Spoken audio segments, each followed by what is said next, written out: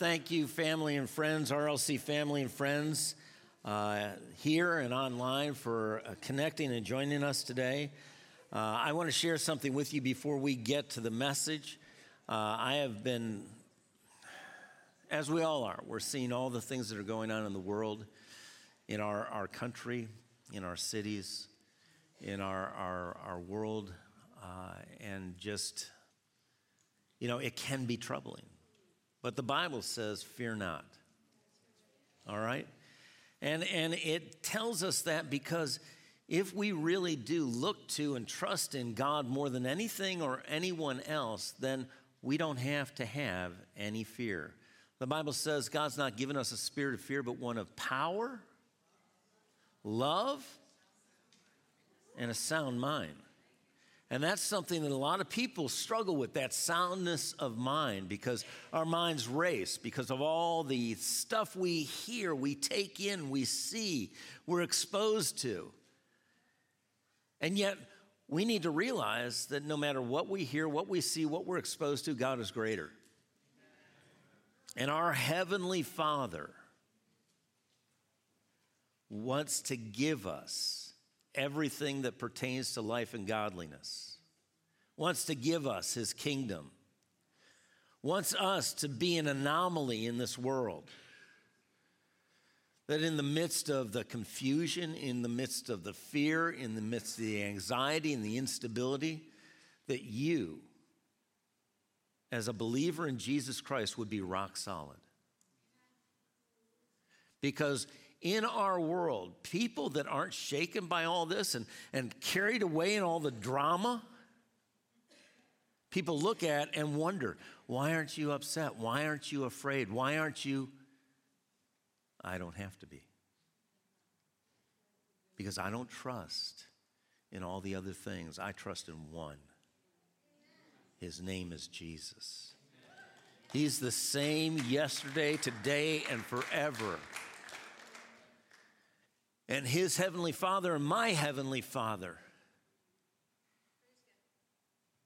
has chosen to give us every good gift. Amen? Man, why would we be afraid?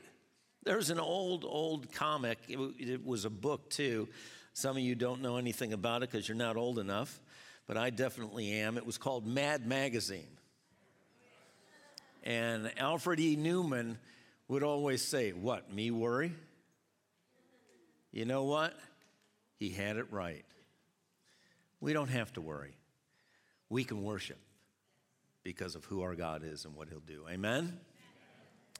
So I want to share something with you this morning before we get into the message, and it's a couple of scriptures that have just been continuing to roll over in me. And the first one is out of Romans. This won't be on the screens. I already pre-warned the team up there, so they weren't scurrying around and wondering what I had missed. But in Romans chapter 13, verse 11 through 14 in the New Living Translation, it says this: "This is all the more urgent for you to know how late it is. Time is running out. Wake up, for our salvation is nearer now than when we first believed." True. "The night is almost gone. The day of salvation will soon be here. So remove your dark deeds like dirty clothes and put on the shining armor of right living." Calls it armor because we're in a battle. But we're in a battle that's already been won. You, as a child of God, are part of the army of God. And you're the victorious army. It goes on to say, because we belong to the day, we must live decent lives for all to see. Don't participate in the darkness of wild parties and drunkenness and sexual promiscuity and immoral living or quarreling and jealousy. So it's basically saying, don't act like the world. But we are surrounded and at times we're saturated by the things the world would say this is the way it should be. But as Christ followers, Christians, we cannot just adjust how we live and what we believe according to what's popular or what's being yelled the loudest. We have to stay firm on the solid rock of God's word. It ends up with this. Instead, clothe yourselves with the presence of the Lord Jesus Christ, and don't let yourselves think about ways to indulge your desires. So this is an exhortation of what God says in these days. Don't be afraid, but no, we've got to make a decision. Who and what are we going to follow? Where are we going to put our stake in? What are we going to stand on? Because there are all sorts of voices out there saying this is right, and this is right, and this is right, and this is right. But there's only one place we can find truth, and that's God's word. And so we're these soldiers. And you know, when you're a soldier, it doesn't mean you just show up for the parades, for the cheers. As a matter of fact, there's a story of a little boy and his father that were watching a 4th of July parade, watching all the soldiers pass by in their uniforms and all the things that we're celebrating, what has been accomplished and the freedom that we have. And the little boy looked up at his dad and he says, "Daddy, when I grow up, I want to be one of them." He said, "You want to be one of what?" "I want to be a soldier." And he was just so excited about that. And his father just nodded his head because as someone who understood the bigger picture, he understood that what the little boy wanted was not the whole picture. That these people that were in shiny, clean, bright uniforms, smiles on their faces, were also the ones that would experience war and sacrifice and a cost beyond all the cheers and the accolades and the affirmation of that moment. And I will tell you, as the army of the Lord, it's not just about the parades. We're going to be in parades. A victorious, glorious parade. But there's a cost. Not for salvation. Salvation, we know the Bible tells us, is a gift given by God. But once we are part of the family of God, the kingdom of God, the body of Christ, there's a price each one of us has the opportunity to pay. And you might say, well, gosh, I don't want to have to pay too big a price. I want you to understand this. One of the principles of the Word of God and the kingdom of God is you, we can never outgive God. You know, Pastor Jeremy read that plaque, and it talked about God not forgetting our labor of love. God never forgets. And God always rewards. He's a rewarder of those who diligently seek him. And whatever you give up for God and for his kingdom will be multiplied. The Bible tells us multiplied back many times over in this lifetime and the lifetime to come. Don't forget, this isn't all there is to life. There's an eternity waiting beyond this part of life. And this is going to be an obvious statement, so much longer than this part. But many times we as Christians live for this part of life that the Bible compares to the smoke that comes off a candle when it's blown out. It's that short-lived. So don't live for this life. Live as people who are looking forward to eternity, but investing in the here and now. Amen? God is so good. It also, one of the other scriptures come from Thessalonians and says that the Lord is coming as a thief in the night. And that used to bother me greatly because I don't like surprises. And speaking of surprises, last week was a real surprise.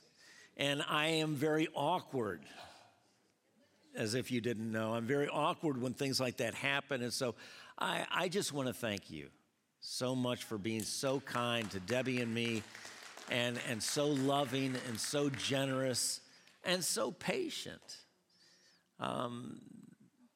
Debbie and I are the most blessed people here because we have been allowed the honor and the privilege of getting to know you, that there'd be no other way that we would ever come to know you or be a part of your life except for God allowing us the honor and the privilege of serving him and serving you.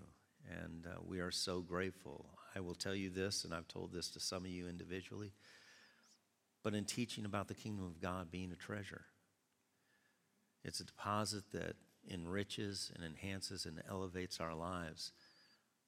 You have been a great treasure from God to us. You have enriched and enhanced and elevated our lives. And so I just, on behalf of Debbie and I want to thank you for just always being who you are and being the great, great blessing you are. Thank you. But the day of the Lord comes as a thief in the night. And we many times I talk to Christians who say, I don't want to be surprised. I don't want to be left behind. I don't know when it's coming because the Bible says no one knows the day or the hour. Is that right? And so we, number one, should always be ready for the return of the Lord. And he is closer today than he was yesterday. But the thing that we need to realize is that we are sons and daughters of the light, of the day. And we will not be surprised, for the Word of God tells us that we will know. And when I think about that, I have thought, Lord, how are we going to know? If no one knows the day or the hour, how are we going to know? And how many of you have seen the geese that pass over at this time of the year? Who lets them know when it's time to go? Exactly. God's put that in them. If God cares about the geese to let them know that it's time for them to go, how many of you believe that he loves us more and will let us know when it's time to go? I want you to put aside any concern that you will not know. You will know.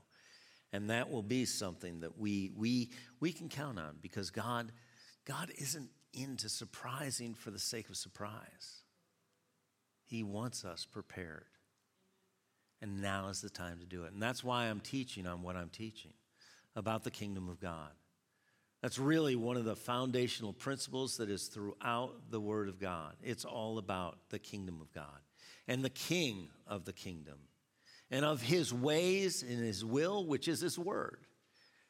And if we are part of a new kingdom going into eternity to a kingdom that is eternal, that the Bible says cannot be shaken, then we should be preparing for this right now. And this morning we're going to start again in the parables that Jesus spoke to his disciples. But before we do, let's just pray. If you bow your heads. Heavenly Father, you are our Father. That causes us to recognize we're not alone. And it's not just you that we're connected with. We're connected with our brothers and sisters in the body of Christ. So, Father, we look to you and listen for you because your word says we don't live by bread alone, but by every word that proceeds out of your mouth. Father, as I speak your word today, thank you for the privilege and honor of addressing your bride, Lord, your body, your army. That, Father, we would be prepared and thoroughly fortified for being who you have for us to be in these days and doing what you have for us to do, to see souls come into the kingdom and the body of Christ built up. Lord, we thank you. We thank you today that your presence here is a gift to us, but Father, we choose to listen and hear what the Spirit of God is saying to us, the church. That we can affirm the things that you've told us to do that we're doing, and adjust the things that we've gotten off track in, and release the things that you no longer have for us to do. Father, help us to be willing and obedient, that we would be the people you have for us to be, doing the things that you have for us to do for your glory, in faith and in love, showing Christ in us. And we thank you, Father, for this. In Jesus' name, and everyone said, Amen. So in Matthew chapter 13, verse 44 through 46, these two short parables. Jesus is already, the massive crowds were following him. He's already given some other parables, and we talked about what parables are about. But he's now dismissed the crowd, the multitudes, and he's speaking to the disciples. So this is not just for the disciples that were with him there. It's for us who are disciples, who are Christians. You know, a lot of people call themselves Christians. But the name itself, the word itself means Christ follower. And the thing that confuses a lot of people that don't know Jesus is people that say, I'm a Christian, but they don't do what Christ said. And for us, we need to make a determination. Are we going to be fully followers, faithful followers of Jesus in his kingdom, fulfilling his will, his mission, his work, revealing his glory and his goodness to the world that is so desperate and so in need of answers and of truth? Jesus said again, the kingdom of heaven is like treasure hidden in a field, which a man found and hid, and for the joy over it, he goes and sells all that he has and buys the field. Again, the kingdom of heaven is like a merchant seeking beautiful pearls, who, when he found one pearl of great price, or perfect and flawless, went and sold all he had and bought it. Now, this is all about the kingdom of God and two different people in two different situations. And it's about how individuals come to an awareness that all the things they treasured up to this point were really not treasures. It was the best they could get. But they found something that was worth far more. As a matter of fact, it was worth everything they had accumulated up to that point. Can you even imagine that? I can't. There are a lot of things that I've collected and I like, and there's some junk there too. But there are things that I really treasure. And all of a sudden I find something that is more valuable than everything put together and even more. I'm willing to exchange that all for one thing. And this is telling us what that one thing is. It's the kingdom of God. And if the kingdom of God is that valuable,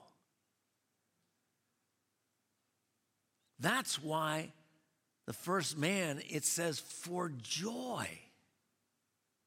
We sang about joy. When you get joyful, when you're joyful, when you're elated, you know, you're just over the top.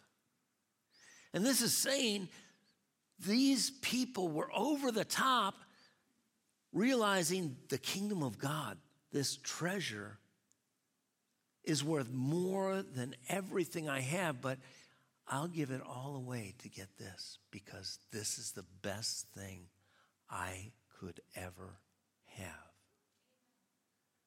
And I want you to know the kingdom of God, the King of the kingdom, Jesus, the will and way of the kingdom is better than anything else we'll ever have. And yet every day there is a battle going on. There's a tension in our lives. And that tension is all about what or who is going to become the priority or the newest treasure. And we determined that the word treasure means a deposit, and it's really about what we look to or who we look to enrich our lives or to enhance our lives or to elevate our lives. And things do enrich, enhance, and elevate our lives for a season.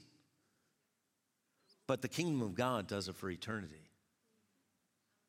Do you want it for just a little while, or do you want it for eternity? From now through eternity. That's the thing we've got to look at.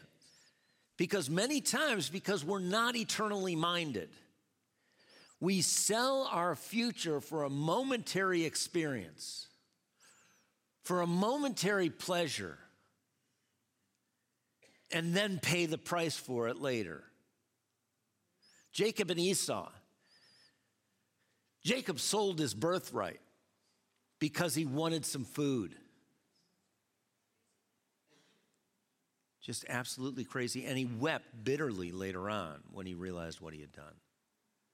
Why? Because he let in that moment his appetite, his desire drive his life.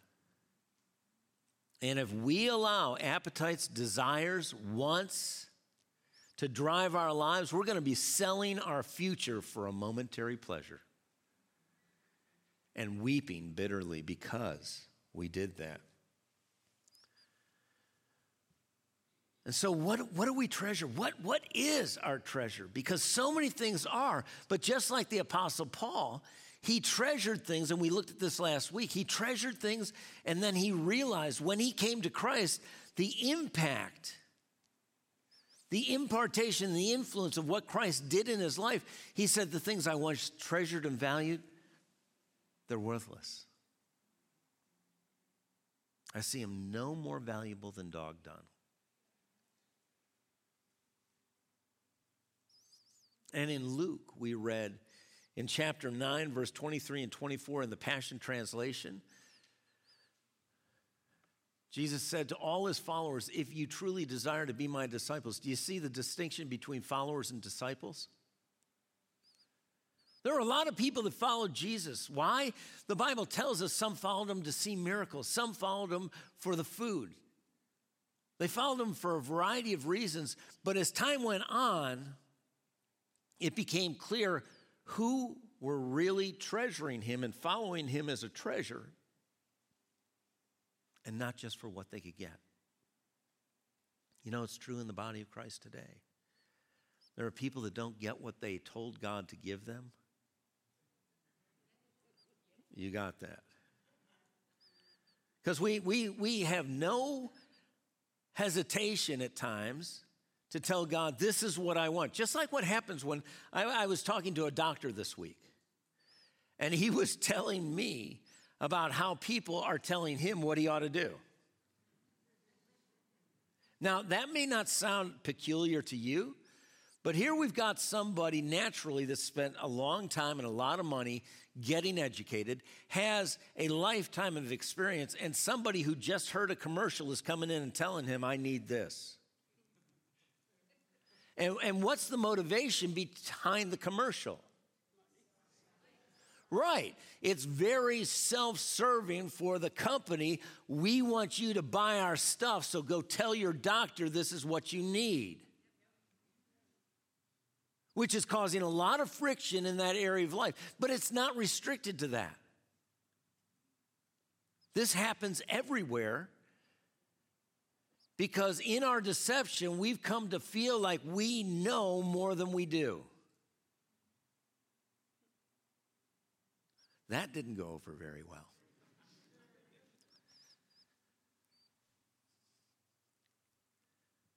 But there's only one expert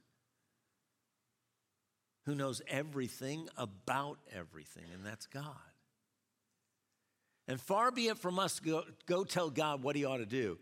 If we trust him, if we believe he's a good God, if we believe every good and perfect gift comes from him, if we believe that he gives us everything that pertains to life and godliness, why? Why do we have to be so forceful and so demanding with God? Because it's his good pleasure to give us the kingdom. But why would we try and force our hand on God? I would say it's because in my ignorance, I think I know better than God, so I'm going to tell him what he ought to do. But as soon as the words come out of my mouth, I realize how ridiculous that is.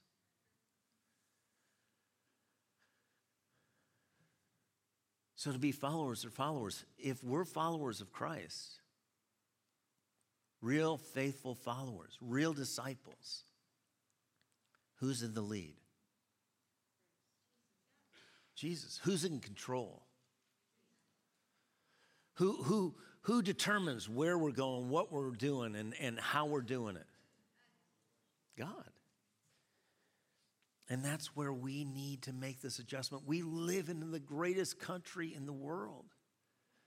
Land of the free, home of the brave. But we are so independent that it carries over into our spiritual life with God.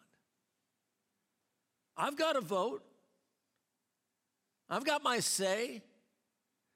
If that's the case, then Jesus really isn't our Lord. Because do you know what Lord means? It means master. It means supreme in authority, controller. And all of us tend to not want to give anyone any control because of what's happened in our lives.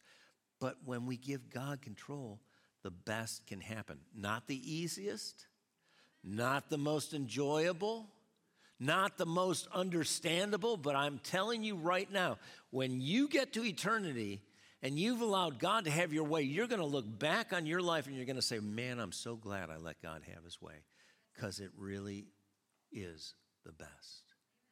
And when we get to eternity and we didn't let God have his way, I believe that's why the Bible tells us that in heaven he's going to wipe away every tear. Because there's accountability. There are things that he had planned for us that we weren't willing to let him have his way, and we missed not only the opportunity, but the impact he had for us to have in our families, in our friends' lives, in our neighborhoods, in our communities, in the world. And that's sobering. But it's good we hear this side of heaven so that when we get there, we aren't looking back with tears. Heaven is a joyful place, but it's also a place of reckoning. When we head in, we stand before the Lord himself, and we give an answer for everything we did with everything he gave us: time, talents, opportunities, treasures. Jesus is coming. We need to be prepared, and this is what God is doing. He's preparing the church. Preparing the church.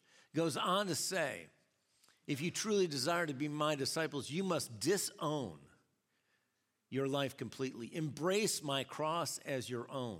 Surrender to my ways. If you choose self-sacrifice, giving up your lives for my glory, you will discover true life. But if you choose to keep your lives for yourselves, you will lose what you're trying to keep. Now, I didn't say this. Who said these words? Jesus.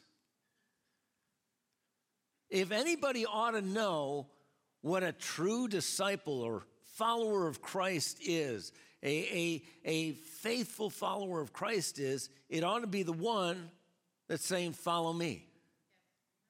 Isn't that how he called each of the disciples? He didn't come down and say, hey, listen, I've got a kingdom.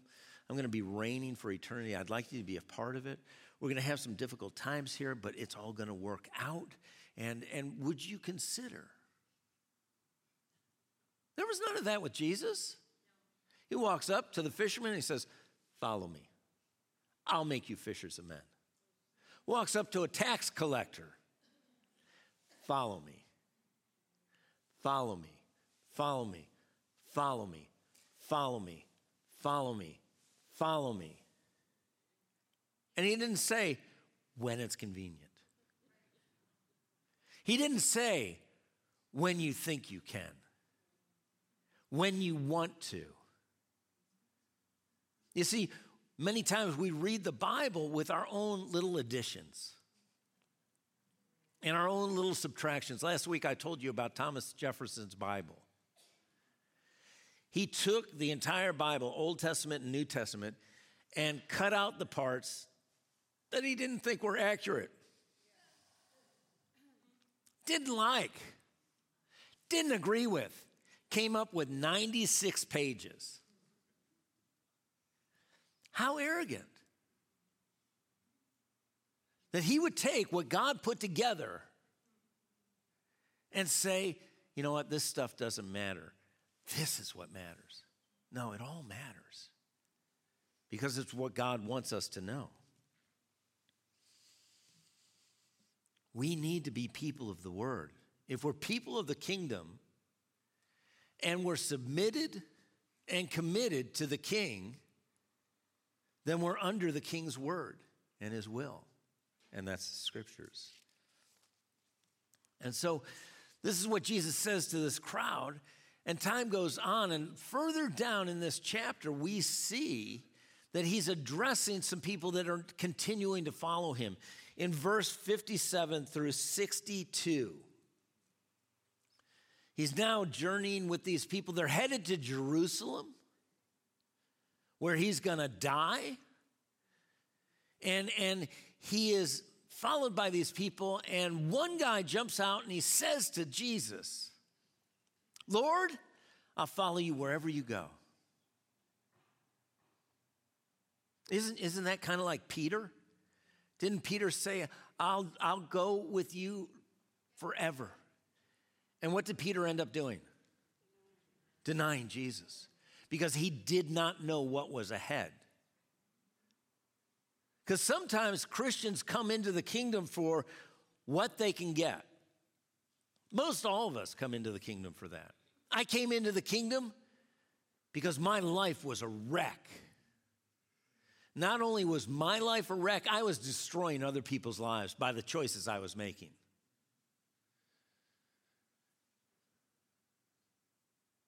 And I didn't want to go to hell. Seemed like the good enough reason for me. But I didn't count the cost. I didn't want to have to pay anything. And you don't have to pay anything to come in to the kingdom. But once we're part of the kingdom, you're part of something that you're supposed to, and I'm supposed to, and we're supposed to contribute to.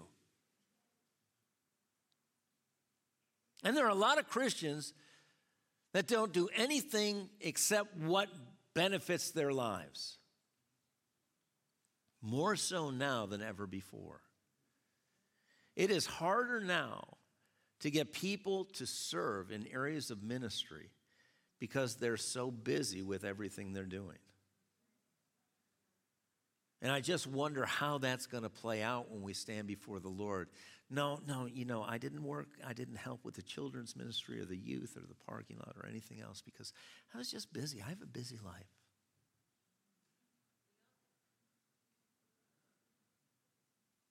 I know that's uncomfortable because it was uncomfortable for me when I was confronted by that. I worked a job that I was on call 24 hours, 7 days a week, 365 days a year. And it was nothing compared to pastoring.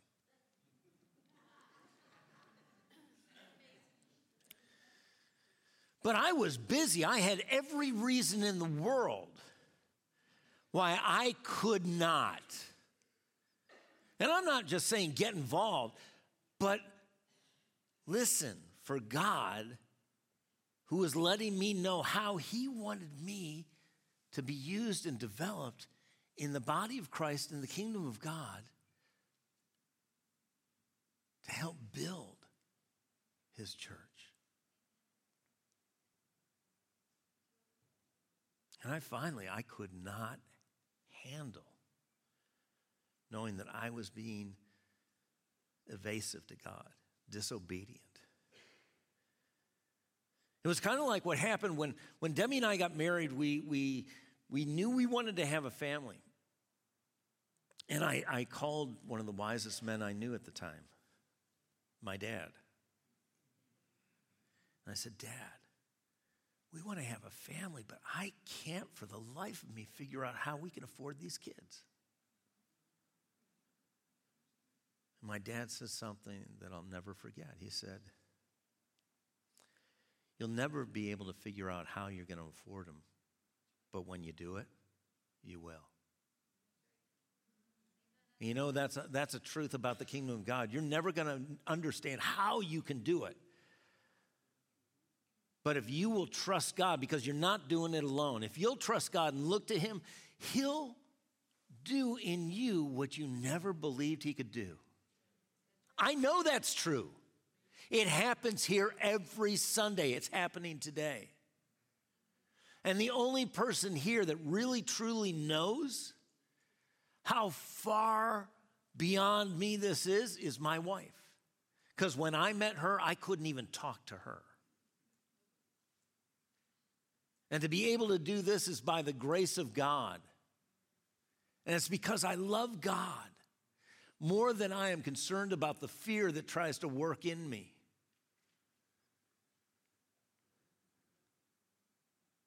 There's no one that ever steps into what God has for them saying, hey, I got this. Because if you're doing that, you're not stepping into what God has for you. Because whatever God has for you is bigger than you. Because the ultimate goal is not that you get the glory, not that I get the glory, not that we get the glory, but that God always gets the glory. That it is absolutely staggering when people look and say, how can God use that? And I've just offended some people. But until we get that attitude of humility, we'll never be able to be used fully by God the way he wants, because it takes his grace. And grace always points back to the giver. This church is what it is because people have stepped out of their comfort zone, have been willing to do something that's unfamiliar and uncomfortable, and what they think is beyond them. And yet they did it in faith and confidence that God wouldn't let them fall. And that's whether people are in the parking lot doing it, or greeters, or ushers, children, prayer, whatever it is. But there's a place for everyone to function and to fit. And we've got to choose to be available.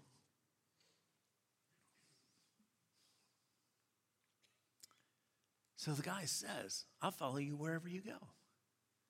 And Jesus says to him, foxes have holes, birds of the air have nests. The Son of Man has nowhere to lay his head.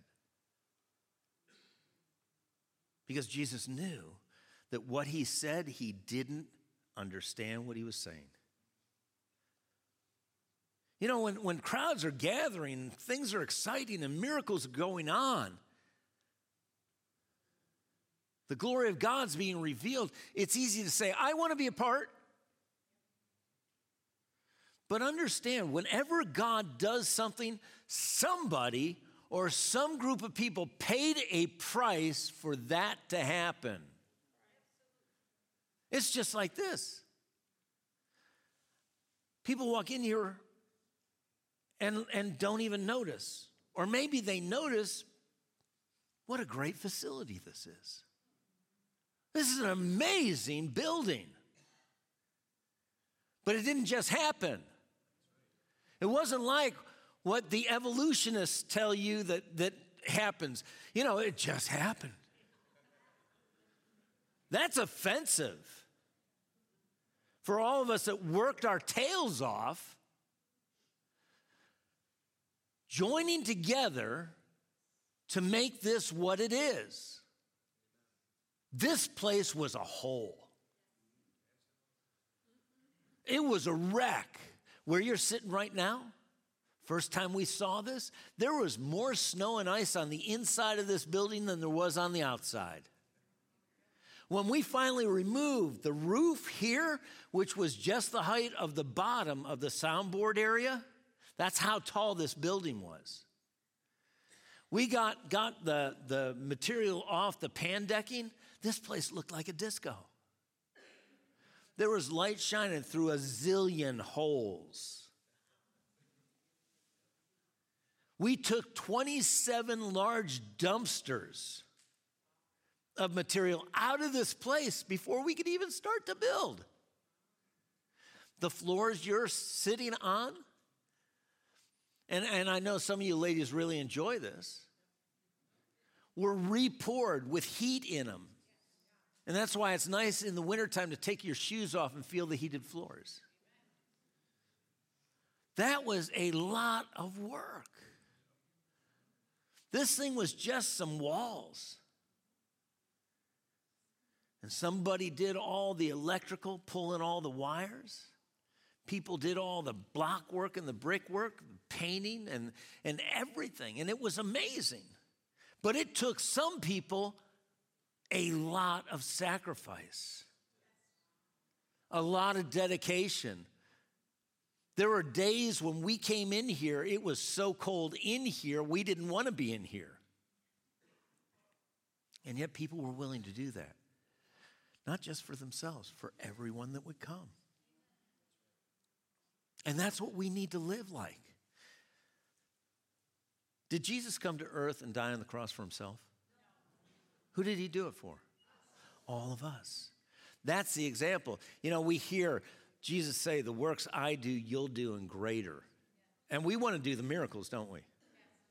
And we can if we show ourselves faithful in the little things. And that's what God has for us. But if Jesus was willing to give up his life for other people's lives to be enriched and enhanced and elevated, then we should too.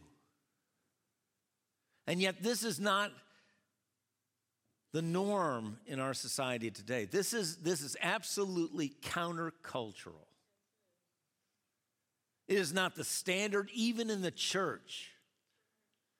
The more pastors I talk to these days, they're finding it harder and harder to do ministry because they don't have people that are willing to step up and step into what God has for them that they've never done before. But listen to this. If you step into something that God is directing you into that you've never done before, do you know you're going to have a first row seat to seeing God work miracles in and through your life? I hadn't planned on this, but I'm going to do it anyways because I just want to be obedient. This man right here. You can't hide. Pastor Jeremy has had a huge step. It's a stretch. He's doing things he's never done before, but he's trusting God to do it. And I will tell you, he is doing a great job.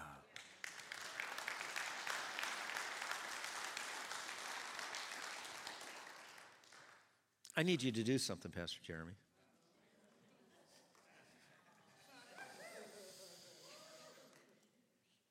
No, it's really important that you hear this, not from me. I want you to tell them how you are able to do what you're doing, what you've learned, that who is it that's doing this? I'm not doing any of it, I'll tell you that. I couldn't. There's no way.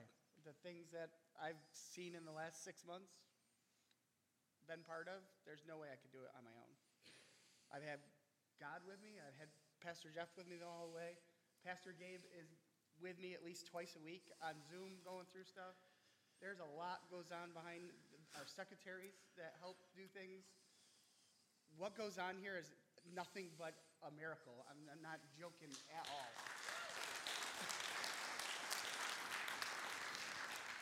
And this big bad Marine is not one that's overly emotional all the time, but if you were as close as I am, you would see the tears of gratitude and amazement that are in his eyes. Thank you.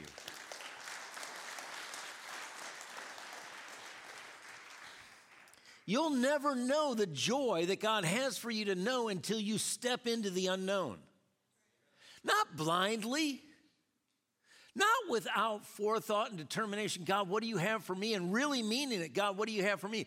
Not, I'll follow you wherever you'll go. And then him saying, you better count the cost. Because if you're going to say it, you need to follow it up and do it. Because God is going to take you into things that he will show himself strong on your behalf. Goes on to say, then he said to another, follow me. Now the first one told him he was going to follow him. And he dealt with him because he said, I don't know if you can do it. It's not comfortable. It's not convenient. We don't have places that are what you're used to. Are you willing to put all that aside?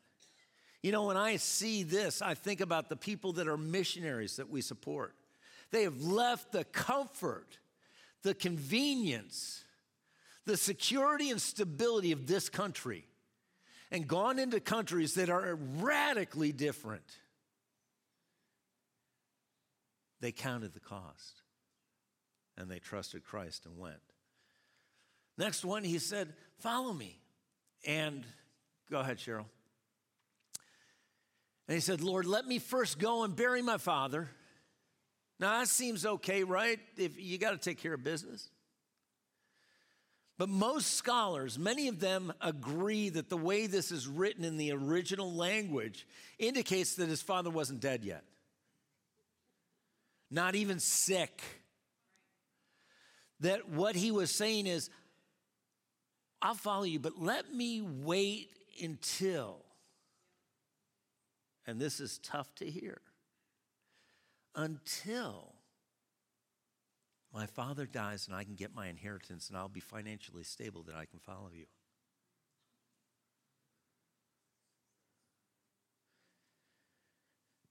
A lot of us, we call Jesus Lord, but what is really master of our lives is finances.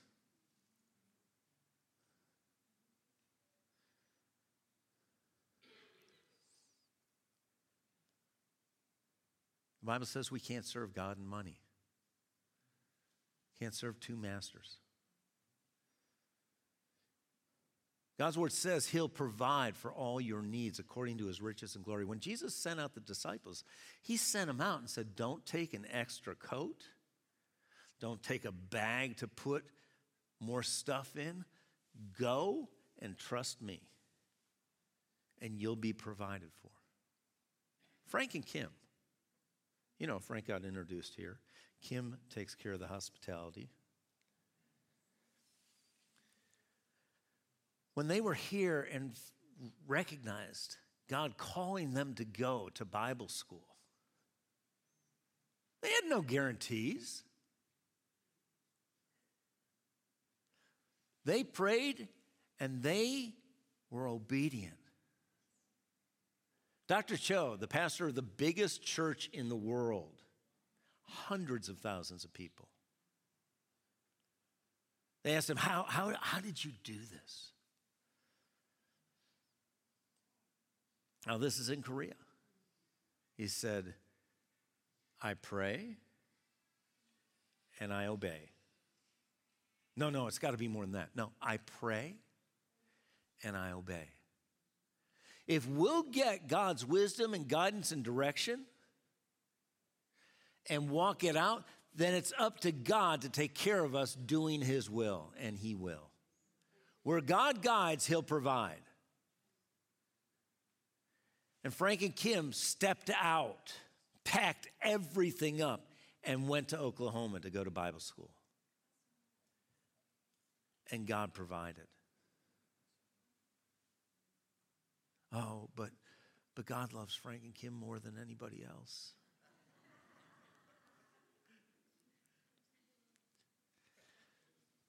You're all his favorite. Oh, how can he do that? He's God.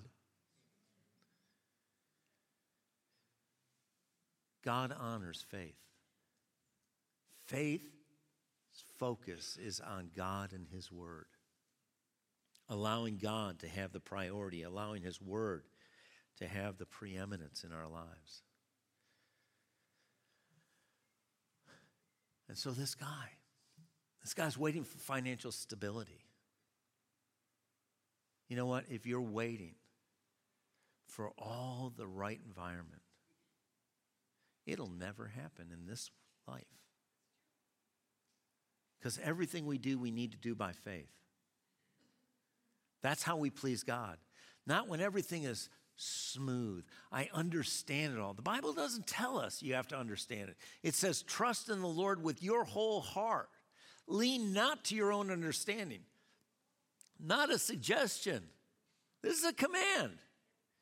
In all ways acknowledge him. Seek him. Look to him. Listen for him. And he will direct your steps.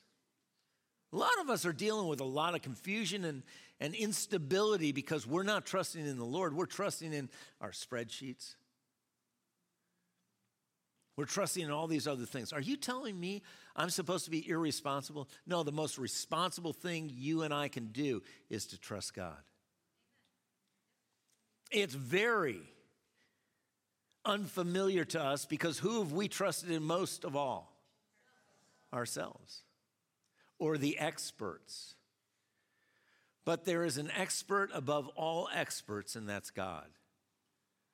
Somebody defined an expert as a little drip under pressure. You know, they come off as they know what they're talking about. The only one that knows everything that they're talking about is God. The rest of us are guessing most of the time.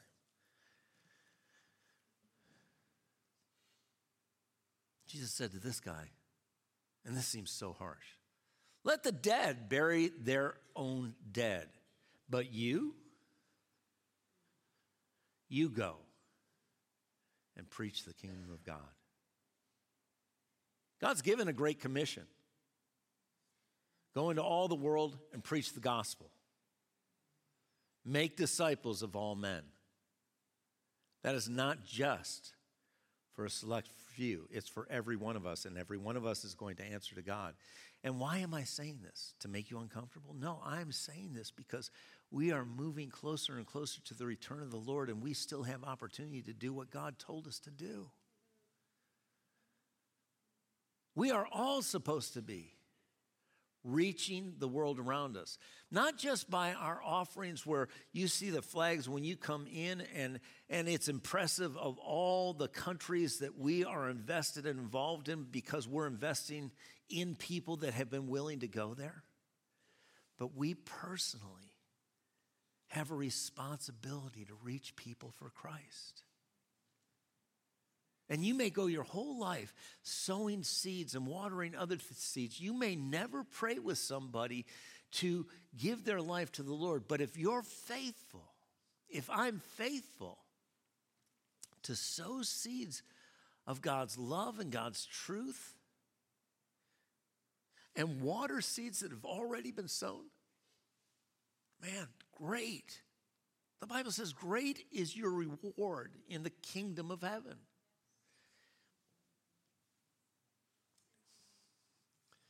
Tells him to preach the kingdom. And another said, Lord, I'll follow you, but first let me go. Do you notice how the second and third person says, Lord? Now, in the original translation, in the original words, it's Lord, Lord. And it wasn't because he said Lord, Lord, but Lord, Lord in the original translation in the original text is showing emphasis. They were really serious about, you're Lord. You are Lord. How many times do we call him a Lord? And yet, is he really supreme in authority in our lives? Controller? Is he really master?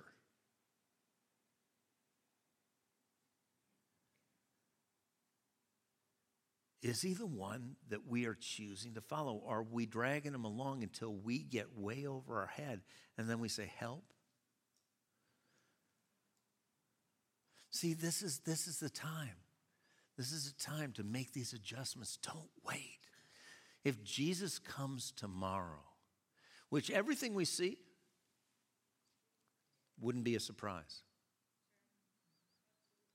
Have you been faithful? Have you been obedient? Have you been willing to step out of the boat like Peter?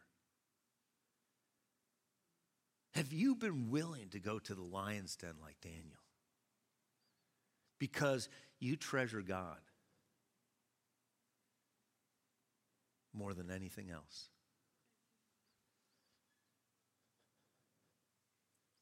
Somebody said it this way: if Jesus is not Lord of all, he's not Lord at all.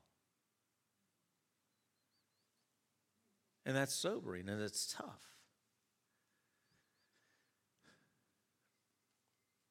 This third guy, Lord, I will follow you, but first let me go and bid them farewell who are at my house.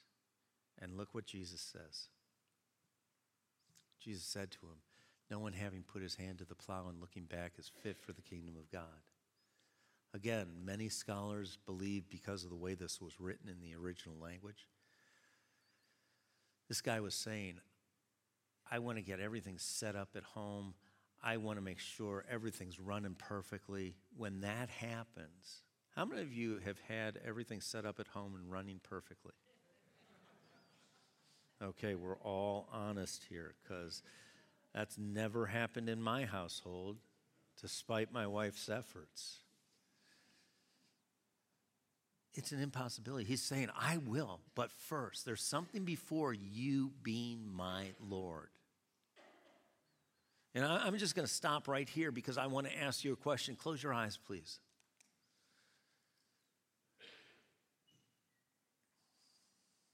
Are you willing? Are you daring enough to ask God to reveal to you if there are things that you have put before him? You have treasured before him. You're looking to something or someone to enrich or enhance or elevate your life more than him. Because that's a deception. And where there's deception, there's loss. We're losing out on what God really has that's the best. And if we're really willing to let God search us,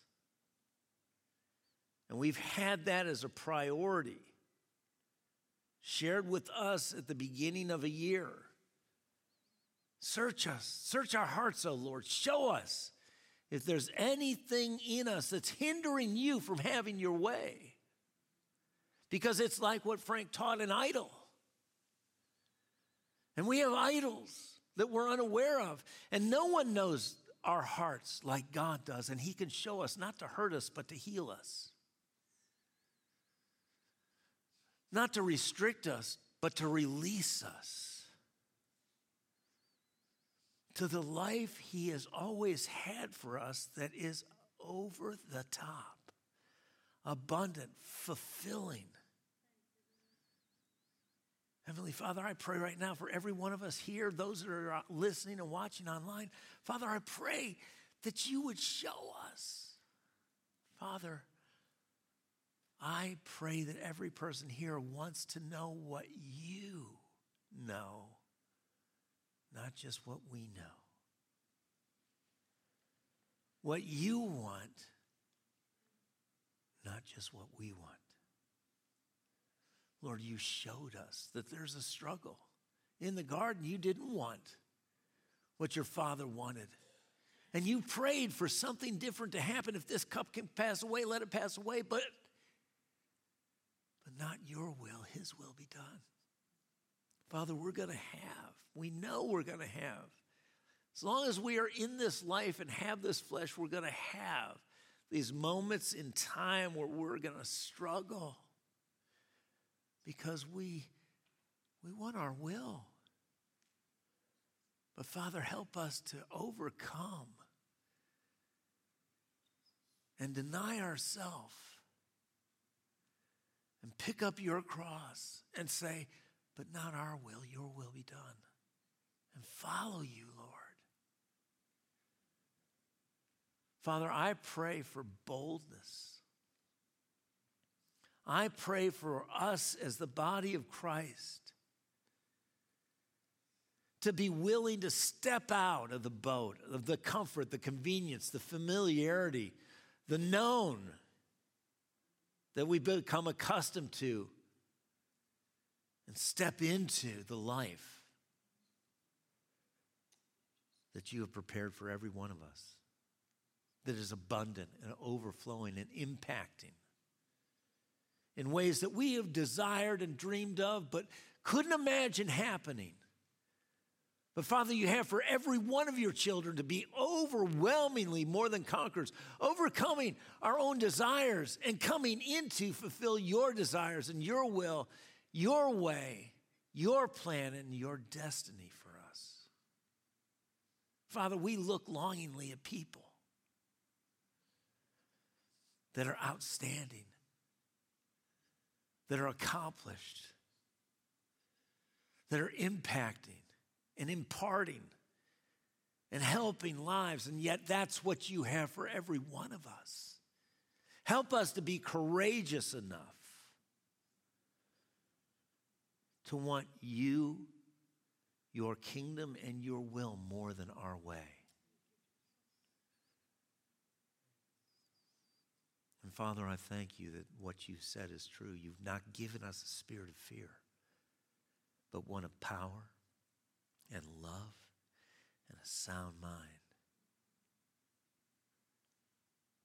And if that's what you want this morning, here and online, just let God know. He can hear all of us at the same time. But don't say it if you don't mean it. Lord, we thank you. We thank you for the good work that you've begun in us. Because you said you would be at work in us, and we need you to work in us, to will and to do your good pleasure. We thank you, Father, for this in Jesus' name. Amen. Now, you know what? God can't work where he's not invited. And if you have never, ever turned to Christ, the Bible says repent, which is turning around from running our own lives and turning to him and letting him run our life. There's a beginning to our life in Christ, but there is no end. And so, again, if I could have you just close your eyes, bow your heads. If you're here this morning and you have never trusted in Christ, you've never repented, turned to God to give him your life so that he can give you his life, I want to pray with you this morning. And I'm not going to ask you to pray alone. I'm not going to call you out. We're going to pray together. But if that's you, with every head bowed, every eye closed, I just want you to lift your hand and say, that's me. That's me. Thank you. Anyone else? Those of you at home, this is same for you. There's no time or distance in the Spirit. Let's pray this prayer together, all together. Heavenly Father, I thank you for your Son, Jesus, who came into this world, lived a sinless life, died on the cross to pay the price for my sin, and was raised glorious and victorious, now seated at the right hand of the Father in heaven. Lord Jesus, I thank you for forgiving me, for coming into my life, being Lord of my life. From this day forward, I am yours, you are mine. Thank you for saving me. Lord Jesus, guide me, govern me, guard me. Thank you for saving me. In Jesus' name, amen, amen, amen. If you prayed that prayer this morning, let somebody know. If you prayed online, let us know. Go to the website, reslifeny.org. Go down to where the prayer requests are. Let us know that you prayed. If you want us to pray for you by name, give us your name. And if you want us to contact you, give us some contact information. Now, before we dismiss today, I just want to say,